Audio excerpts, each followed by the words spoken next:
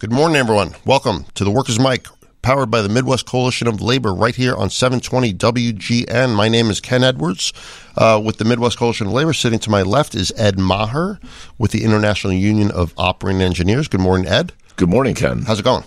It's going well. Better than if we were in New York this week. Oh, my gosh. Imagine that. With the orange skies. My mom is in New York, and she sent pictures of it, and it literally looks like somebody put an orange filter on the camera. It's legitimately the sky is orange. The pictures don't even look real. It's crazy. It's the first time. I couldn't tell you the last time I was mad at Canada, but come on, Canada, your whole country is a forest. So here, let's quickly.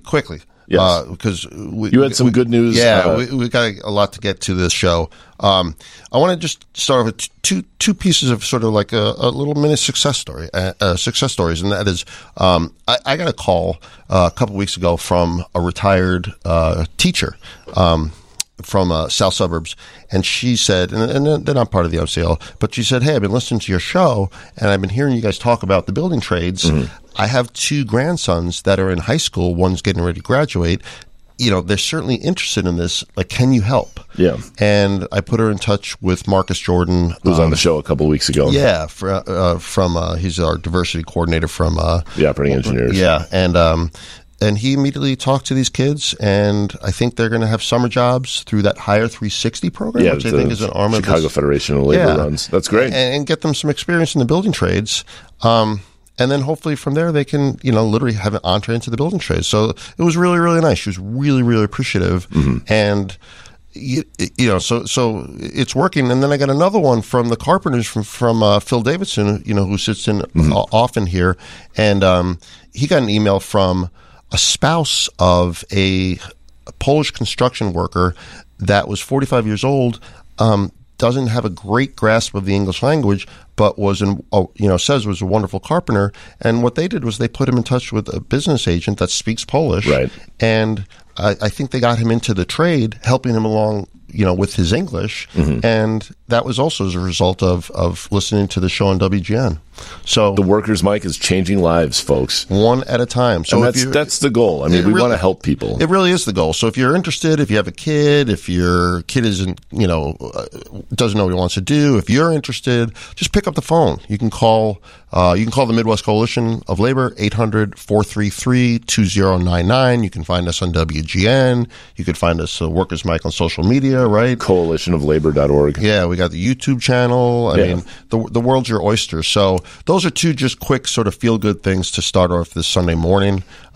We've got a guest coming in, Rob Enton. He's an employer-side attorney. He's going to talk a little bit more about the Glacier case that we touched on briefly last week. Yeah, and let me say we had to have an employer-side attorney because we wanted to have a union-side attorney first. And we will, but he wasn't available. So Rob is great. Looking forward to having him.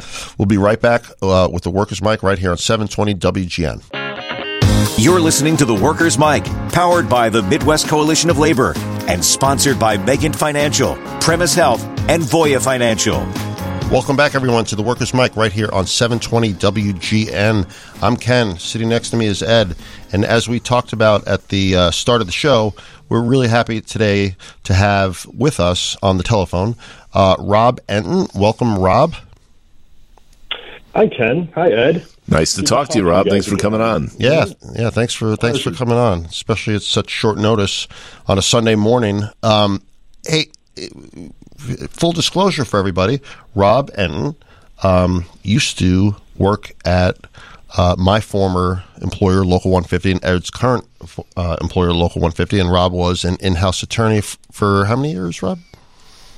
Was at Local 150 for about 9 years and then represented them for about 2.5 years. Before that, at a law firm in the city. So about half your career has been spent on the union side, and you then went and you switched sides and to go work with your father, if I remember correctly. Am I right about that? Yeah.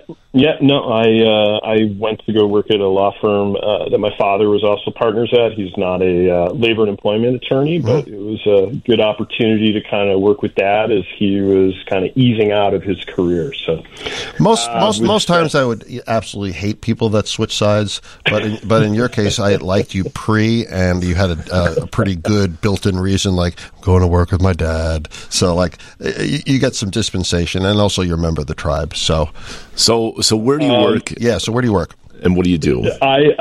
Sure. So I am currently at Ford Harrison. I'm a partner there. Harrison Ford, the actor? Not Harrison Ford. You must get that a lot, though. Ford Harrison. Do you get Ford that a lot? Yeah, you're about like the seventh person today, I think, to go ahead and try that. You know what? Who was around first, you guys or Harrison Ford? I think it's a tie. Ugh, but that's it's confusing. Close. That's tricky. So, Ford Harrison, labor and employment boutique here in Chicago. We got national offices. I think about 20 or 25 offices throughout the country. Wow. So that's where I'm at, and have only been there for about 2 months, but enjoying my time. Really smart attorneys. Really good people. But you were an attorney with you in your dad's firm for quite some time, right? So you've been about 12 years on each side, give or take? Correct. Okay. Yeah, it's I was at Pulcinelli for about 12, so it's about a nice even mix. So I've seen a lot and got a lot of different perspectives, which has been it's kind of neat. Yeah, so and let's get into it. One of the reasons that this is just really serendipitous that I called you, and I haven't talked to you in a while, but we're Facebook friends, and I always considered you, to be blunt with you, a really good guy, sharp guy, and I enjoyed working with you. Is that come across my email, and there is an article, and it says High Court labor ruling is a ripple, not a sea change, and that, of course, goes to the case that Ed and Phil were talking about last week, the Glacier case, right? Yeah, Glacier Northwest, it was an 8-1 decision. Mm-hmm. I think that it's not, at least, from my perspective, from the management side, I think that most of us thought that that's how the court would go. I think that if there's a surprise, though, it's that 2 of the liberal justices actually joined in the majority. That was certainly a surprise. For everybody that's tuning in for the first time about this topic, number one, we're talking to Rob Enton, management side attorney with Ford Harrison, who has a unique perspective, I think, on this case. Number two, we're talking about a case that the United States Supreme Court decided. It was late. It was late last week, and the facts of the case, to just be kind of brief, were there was a Teamsters strike in the state of Washington where a concrete company, Glacier Northwest, their drivers went on strike as a concrete pour was being prepared. The drivers took the trucks back. Most of them left the trucks spinning, but walked off the job. The company wanted to sue the union for damages, the spoiled concrete. And typically the National Labor Relations Act preempts any kind of private financial damages at the state level in state court. They say it's the jurisdiction of the National Labor Relations Board. So the Supreme Court took this up and ruled against ruled against the Teamsters and said that in this case, the assertions that the court made were I found them to be kind of questionable. They took a lot of things. I think they just assumed a lot of things, maybe falsely, but in the end, they did say that in cases where that there were cases where the federal law did not provide this right. It was not as broad as it had often been expected to be. So they just sort of put a hole in this, put it back to state court. They didn't award damages to Glacier. What they did was they sent it back to state court. Right. That doesn't mean that Teamsters is going to get hit for anything. Quite frankly, right? The state court might say, no, we don't find that whatever the Supreme Court held in their new standard of, you should have reasonably known that there would be damage to property. We don't find that. Yeah. So Rob, you tell me, because what's funny about this article is you start off by saying in the sword fight between King Arthur and the Black Knight in the film Monty Python and the Holy Grail, the Black Knight tries to minimize the damage that King Arthur is inflicting, right? He gets his arm chopped off. It's like but a scratch. And I just thought that was hilarious. And that was funny. So you could tell us why you say it's a ripple and not a sea change, Rob.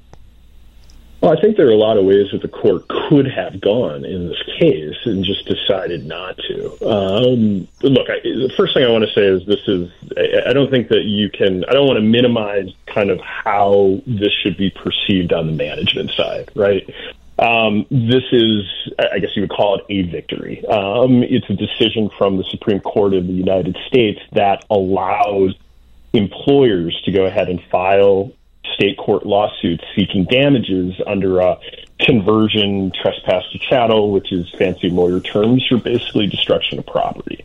Right. So, I think that to the extent that, the last couple of years, there have not been many favorable decisions that have been coming on behalf of employers. This certainly is something to celebrate. It's probably an overstatement, but it's something that when you say not, let me interrupt. When you say not favorable to employers, you mean coming out of the National Labor Relations Board. You don't mean coming out of the Supreme Court. Right? Yeah. Right. No. Supreme Court is what the Supreme Court is at this point. So, right. Which is the Labor Board decision, arm of the Republican Party. That's one way to say it. Just ask Clarence. Ask Clarence wife conservative justices. Yes. No, so it's. I want to be clear, just because it's a good decision for employers. The thing that I think where there should be, or there may be, some disappointment from the employer side is that I think that they had an opportunity to go much farther. Well, they certainly hinted at it, and kind of like in what I see as the case baiting is what I call it. Yeah. So I think perfect way to set it up. Thank you. As far as like what Justice Thomas and Justice Alito and their concurrences kind of said. Look, we're not asked to revisit garment preemption, which is kind of the Supreme Court case that says that if there is a conflict between state law and NLRB law, there's an arguable conflict, then we defer to the exclusive competence of the Labor Board in those cases, which is a lot different from when there are conflicts between federal and state law, which federal law will always trump. So, I think there is, you use the word case baiting. I think that Justice Thomas and to a lesser extent Alito may be soliciting that if an employer wanted to go ahead and challenge Garmin, that they at least would be open to revisiting that particular standard. But when I say that, I think that this case it's not as big of a deal as some of the headlines that you may be reading that says that, employers can now sue in state court for damages. Right. There are several reasons why. Number one, employers always had that right. Exactly. Of course they did. If a union or somebody intentionally damaged their equipment, whether strike or no strike, of course they can sue. Strike or no strike, yeah, of course. Exactly. Absolutely. So this is not. Again, I think you have to when you read the decision doesn't necessarily open up all these new avenues as it's kind of been publicized, and I think as some management, attorneys or the management bar had been hoping for the court to do. Look no further than what the court actually said about kind of the spoliation of product, right? Because that's what we're really talking about here. Right? Yeah, hardened concrete. Talking about concrete, right, the hardening of concrete, and when it's left in a drum for so much time that's going to harden as well. And then you're talking about damage to these ready-mix trucks, which you're talking about tens of thousands of dollars, right? Right. The court could, the union went ahead and made an argument. I think it was like one of their secondary arguments they made that said, look, there are all these board cases, and whether it was milk or cheese or poultry, where the Labor Board had decided that, even if that is kind of a byproduct of the work stoppage, that just because property has been damaged or destroyed or is unusable, that's not going to render a work stoppage unlawful. And I could have seen, I'm actually a little surprised, you would think that someone like a Justice Barrett, and maybe, again, if I put on my thinking hat, maybe it's because they wanted some buy-in from some of the more liberal justices as well. They could have taken that step and said, look, if you're talking about damage to perishable goods, it's unlawful. It's an unlawful work stoppage. If you're talking about destruction of property, it's an unlawful work stoppage. But in this particular case, they stopped short, and that's why I think that the decision is actually a very narrow one. Right. That likely is going to put a halt to the practice of targeting concrete pours just because of that particular damage. But then taking it another step, I'm not seeing it from the language of the decision. I mean, I think, considering that this is a conservative majority, it's a little surprising that they actually didn't even consider, other than the concurrences, to go ahead and whether it was attacking Garmin or having a much more broader general kind of rule when it comes to employer property damage during these work stoppages.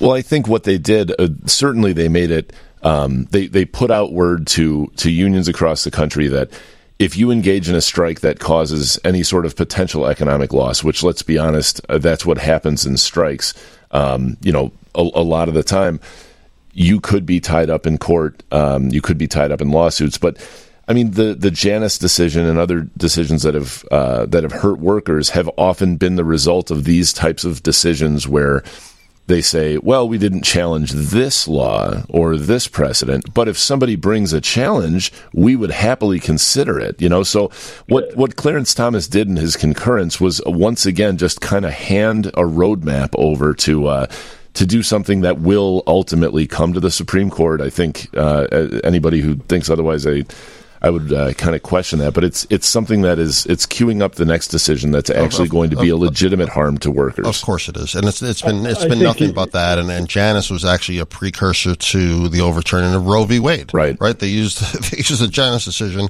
There's no more what we call stare decisis, which is reliance on past Supreme Court cases that you have to have a really darn good reason to overturn them. Now they're just getting overturned willy nilly. Right. But let's go back to this for a second, Rob.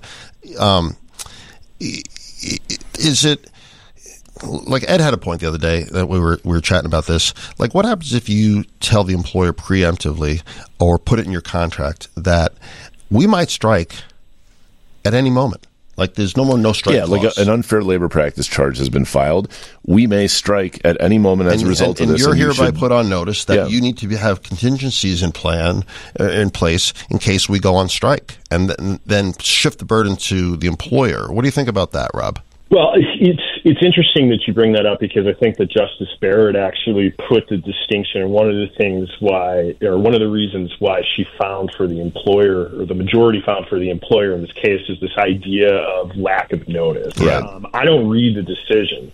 I think that Justice Barrett would tell you it's not the lack of notice which the court found issue with.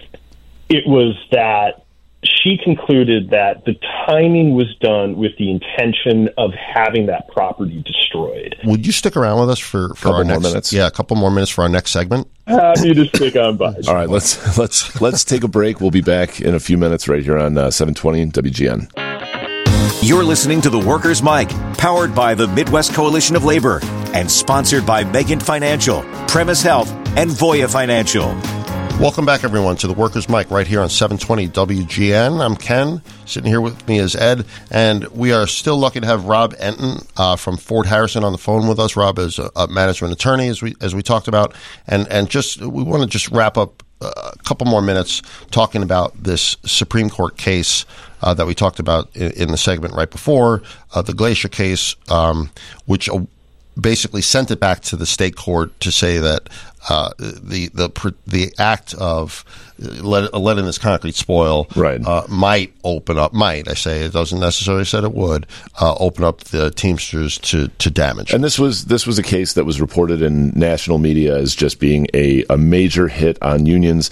And Rob's article was basically saying this is not as big a deal as it's being made out to be. Like, a lot of the things that are being stated in this case are things that already existed. So, let's not get carried away with this. A flesh wound. Yeah, a flesh wound. I mean, literally, it draws some fun parallels to Monty Python and the Holy Grail. It's a fun article to read. It's a great article. Hopefully that it will get back from behind the paywall soon, which I tried to get around this morning and I couldn't.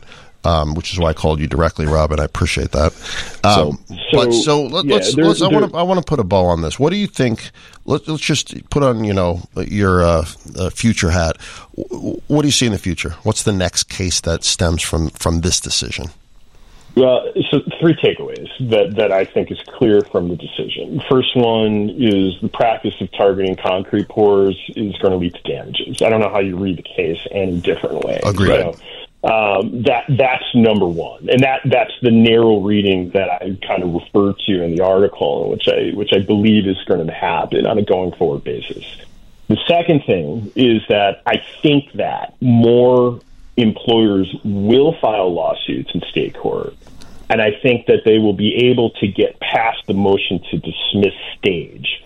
Whereas historically, a union can go ahead and say, hey, preempted by Garmin. I think that the court would go ahead and say, yeah, that's the exclusive competence of the National Labor Relations Board. And it's a double-edged sword, Rob, right? Because you might have Company A that's a multinational corporation that's got huge deep pockets that can fund that kind of litigation. But you also might have Company B that has 3 employees and 2 trucks and doesn't want to take that chance or doesn't have the money to fund it. So, I think you're going to see a mixed bag. But go to your point number 3, which I think I know what it's going to be, but you go ahead and make it. Well, I think point number 3 is that I think that Justice Thomas and Alito, in their concurrence, invited employers to go ahead and take aim at Garmin. And when you say Garmin, explain Garmin. When I say Garmin preemption, sure. So Garmin preemption, Garmin's a Supreme Court case from, I think, the late 50s. And what Garmin says is that if there is an arguable conflict between state law and NLRB law, that we're going to go ahead and defer to the National Labor Relations Board. Sounds good. Which is a stark difference between when there are conflicts between federal and state law, because in those cases, federal law always trumps. Right. So what has happened is that many times when employers have filed these state court lawsuits, whether it's for destruction of property, whether it's seeking some kind of injunctive action, unions would go ahead and file motions to dismiss based on Garmin preemption, saying that you got to go to the labor board, and those cases were granted. That's what happened in Glacier Northwest, is where when the employer brought this case, it was dismissed and deferred to the labor board. Right. Justice Thomas, in his concurrence specifically, I think that he said that something along the lines of, although we weren't asked, right? Although we weren't asked, we should challenge this or consider this. We would be, we do think that Garmin should be looked at a little bit more closely. Was that? Did he say that? Did he say that when he was driving Ginny to the insurrection? Hey Ginny, what do you think about this? While we're riding down to the insurrection, I'm thinking about challenging Garmin. Look, this is what I would say. I think that if you follow the Supreme Court, that type of invitation, whether it came from Justice Thomas or Justice Alito or Justice Gorsuch, I mean, that's not a surprising position, I think, for them to go ahead and take. And it's funny. It's funny. So I just want to stop you there because I think we're almost out of time. But I'll say this. You're first of all, you're 100% right. Second of all, anytime right now, and probably for the past, 10 or whatever, since there's been a conservative majority, anytime that the Supreme Court takes up a labor case, it is not going to go well for labor. For sure. And we have to, in labor, speaking on behalf of workers and unions, we have to understand that, be ready for it, be proactive, pass laws, which we're going to talk about in a second, and get our ducks in a row to make sure that we're not hurt by these kind of cases. I think you're right, Rob, that it was a ripple, not a sea change. I think the sea change is still coming, right? Yeah. I think that the tidal wave is still on its way. It's out to sea at the moment, but you're going to see it. Listen, Rob, we got to go. I really, really appreciate your taking the time. We've been talking with Rob Entin. Rob, are you a partner? I am a partner at Ford Harrison. A partner at Ford Harrison, which is a nationwide law firm? Yeah. Representing management. National labor and boutique law firm, have offices all over, including here in Chicago. Sounds good. We really appreciate you coming on the show. We're going to take a quick break, and we'll be right back with the Workers' Mic right here on 720 WGN. You're listening to The Workers' Mic, powered by the Midwest Coalition of Labor and sponsored by Megant Financial, Premise Health, and Voya Financial. All right, welcome back, everybody, to The Workers' Mic right here on 720 WGN. Ken, what did you think? I mean, I thought Rob was a very insightful guest. Yeah, he's really well spoken, and in my view, and it might not be the popular view, but I think there are really two different types of management attorneys. One are just straight up union busters that will do anything to get rid of the union. And then there are attorneys, which I believe Rob falls in the category, which are management attorneys who zealously represent their client, but will also tell their client, like, hey, you should settle. Because some attorneys will tell their client, fight, never stop fighting. And the only people that are making money are the attorneys. Yeah. And so I think Rob is pretty pragmatic, as you heard. And I also think he's pretty sharp. So I enjoyed that conversation. Next week, we're going to hear sort of a possible counterpoint from a union side labor attorney. Great. Yep. Yeah, I think it's useful to go through and see both sides. This is actually the first time in the Workers' Mic history that we've actually had somebody from management on, right? Yeah. So we're equal opportunity these days. Not really. Well, I mean, 1 out of 35 shows. Yeah, don't get used to it, folks. Yeah. Hey, listen, we got an agenda here. Yeah, absolutely. But no, I thought he was great. Yeah, and and one thing we didn't touch on, but I will just continue this conversation for a quick second. And here's the brilliance of labor right here in Illinois, and that is labor got a bill passed that amended the Illinois Labor Dispute Act. The Illinois Labor Dispute Act, which basically preempted the case that just came down and said you can't get monetary damages unless otherwise provided by law, i.e. somebody intentionally damaging property, et cetera, et cetera. But this is why the union movement in Chicago and what seems to be spreading around the rest of the Midwest, Wisconsin and Michigan, what they're doing, and Minnesota and Indiana, you're really seeing these unions start to prick up and pay attention and see what's going on and get ahead of the curve. Yeah. And so, the workers' rights amendments and passing laws like this and,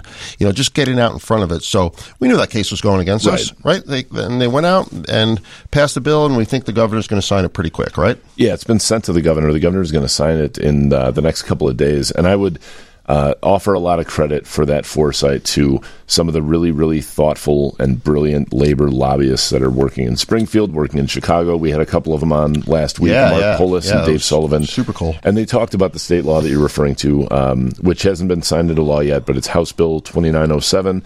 And it will protect Illinois workers and Illinois unions from the fallout of the decision that we've just been talking about. Let me ask you a question, though. I mean, if you get a chance to read this case, Glacier Northwest. It's called Glacier Northwest. Just Google it.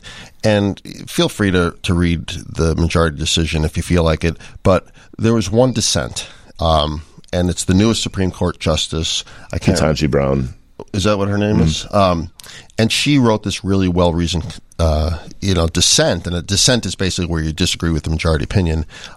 Get it if you get a chance, read it, because if you lose the right to strike, right, what do you become? Yeah, I mean, literally, do you become an indentured servant? Do you not have Twitter can come in, walk in, and fire 75% of its staff, but if you were to walk out from Twitter and somehow cause them damage, et cetera, is Twitter going to sue you now personally? I mean, this is just a union case, right? What happens if 3 people decide to walk out of their Starbucks and they're not union? They just walk out of the Starbucks because, I'll give you an example, in New York, the air quality was so bad that some people literally just walked off the job. They had to go home. They couldn't breathe. I mean, they canceled a lot of Broadway performances. They canceled schools. They canceled sporting events because employers weren't going to ask their employees to get on a subway, get in a cab, walk down the sidewalk, and come to work because the EPA classified the air quality as extremely hazardous. A lot did. Yeah, some employers like, what smoke? Yeah. You can't come to work? I don't see. Everything's fine. Everything, wear a mask. Today's just an orange day. The skies are their normal orange color. Yeah, it's orange. It's that time a lot this time of day. What time is it? Oh, time to get your butt to work. Yeah, exactly. But yeah, what I'm saying is, like, some people just walked off the job. Right. And I saw some guy holding a sign that says, this is protected concerted activity. And he's right. Yeah. Except, now what? Like, what is the employer going to sue you? And then what does that do? It puts a chilling effect on people's ability to strike and people's ability to exercise their action. 100%. And go like, oh my God, am I going to get sued? Like, maybe I should stay here and breathe in toxic fumes. I mean, as Rob suggested, one of the effects of this is it will make unions say, like, I don't know, maybe we shouldn't go on strike because we're going to get tied up in litigation. And even if we don't lose the litigation, it's going to cost a lot of money to pay attorneys and all this kind of stuff. So the signal that it sends is, once again, the Supreme Court is not in it for working people in the United States. Yeah, which is a shame. It's a mistake. They were supposed to be nonpartisan. I have lost pretty much full... I mean, there's very little faith in the impartial nature of the Supreme Court. Which is, and once again, I don't want to give a problem without an answer. How about term limits? Yeah. Pack the court, term limits, whatever you got to do, because come on. It's a joke right now. It's an absolute joke when they're case baiting and going, hey, if somebody brought this case, they might as well have already ruled. As a matter of fact, the decision is already pretty much written, just like they wrote Roe v. Wade and leaked it, or the anti-Roe v. Wade, whatever it is. So, and the roadmap is being given out by Justice Clarence Thomas, who is being given free, $100,000 vacations from billionaire benefactors. He didn't file his financial report yet. The guy's got severe ethical problems, like that would put any other public official out of office, or at least shame them. And this guy's got no shame. None. Taking vacations from Harlan Crow, who is a billionaire benefactor who sits on a board of an anti-worker, very, very conservative, anti-union think tank. Justice Thomas's wife, Ginny, former stormer of the Capitol, I believe. Actually, I think they rode together. I don't know why I keep thinking this. Like, they only have one car. They carpooled. They carpooled. I'll be over at work, honey. Just come over when you're finished. Clarence, can I get a ride to the Capitol?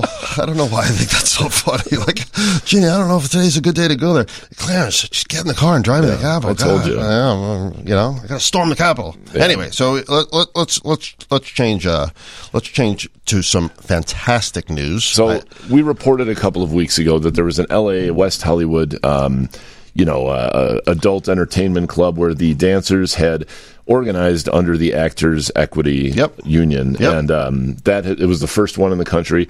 That movement's now spreading to Portland, where the Magic Tavern, which I think employs like 30 dancers, they have filed to become union as well. So we had said when we reported on that first, nightclub that had unionized that we expected there would be more, and we're already seeing it. So I think it's fantastic, and I think kudos to these folks for recognizing that any job has dignity, like you've always said, including being dignity a stripper. In all work. Dancer. Sorry, you can't say stripper. Dancer. Anyway, whatever. More importantly, they act. Because if you're a stripper, you got to act like you like that fat guy that's giving you money. So you're probably the best actress or actor in the world, right? I would think so. I mean, it's you should be in SAG. As I said before, what do you mean, Ken? That she didn't like me? I thought she really liked me. I stayed there all night, and I thought that afterwards I'd give her a ride home. Yeah, she liked me until I didn't have any more money. I was like, oh man, do you have an ATM? And she just walked away.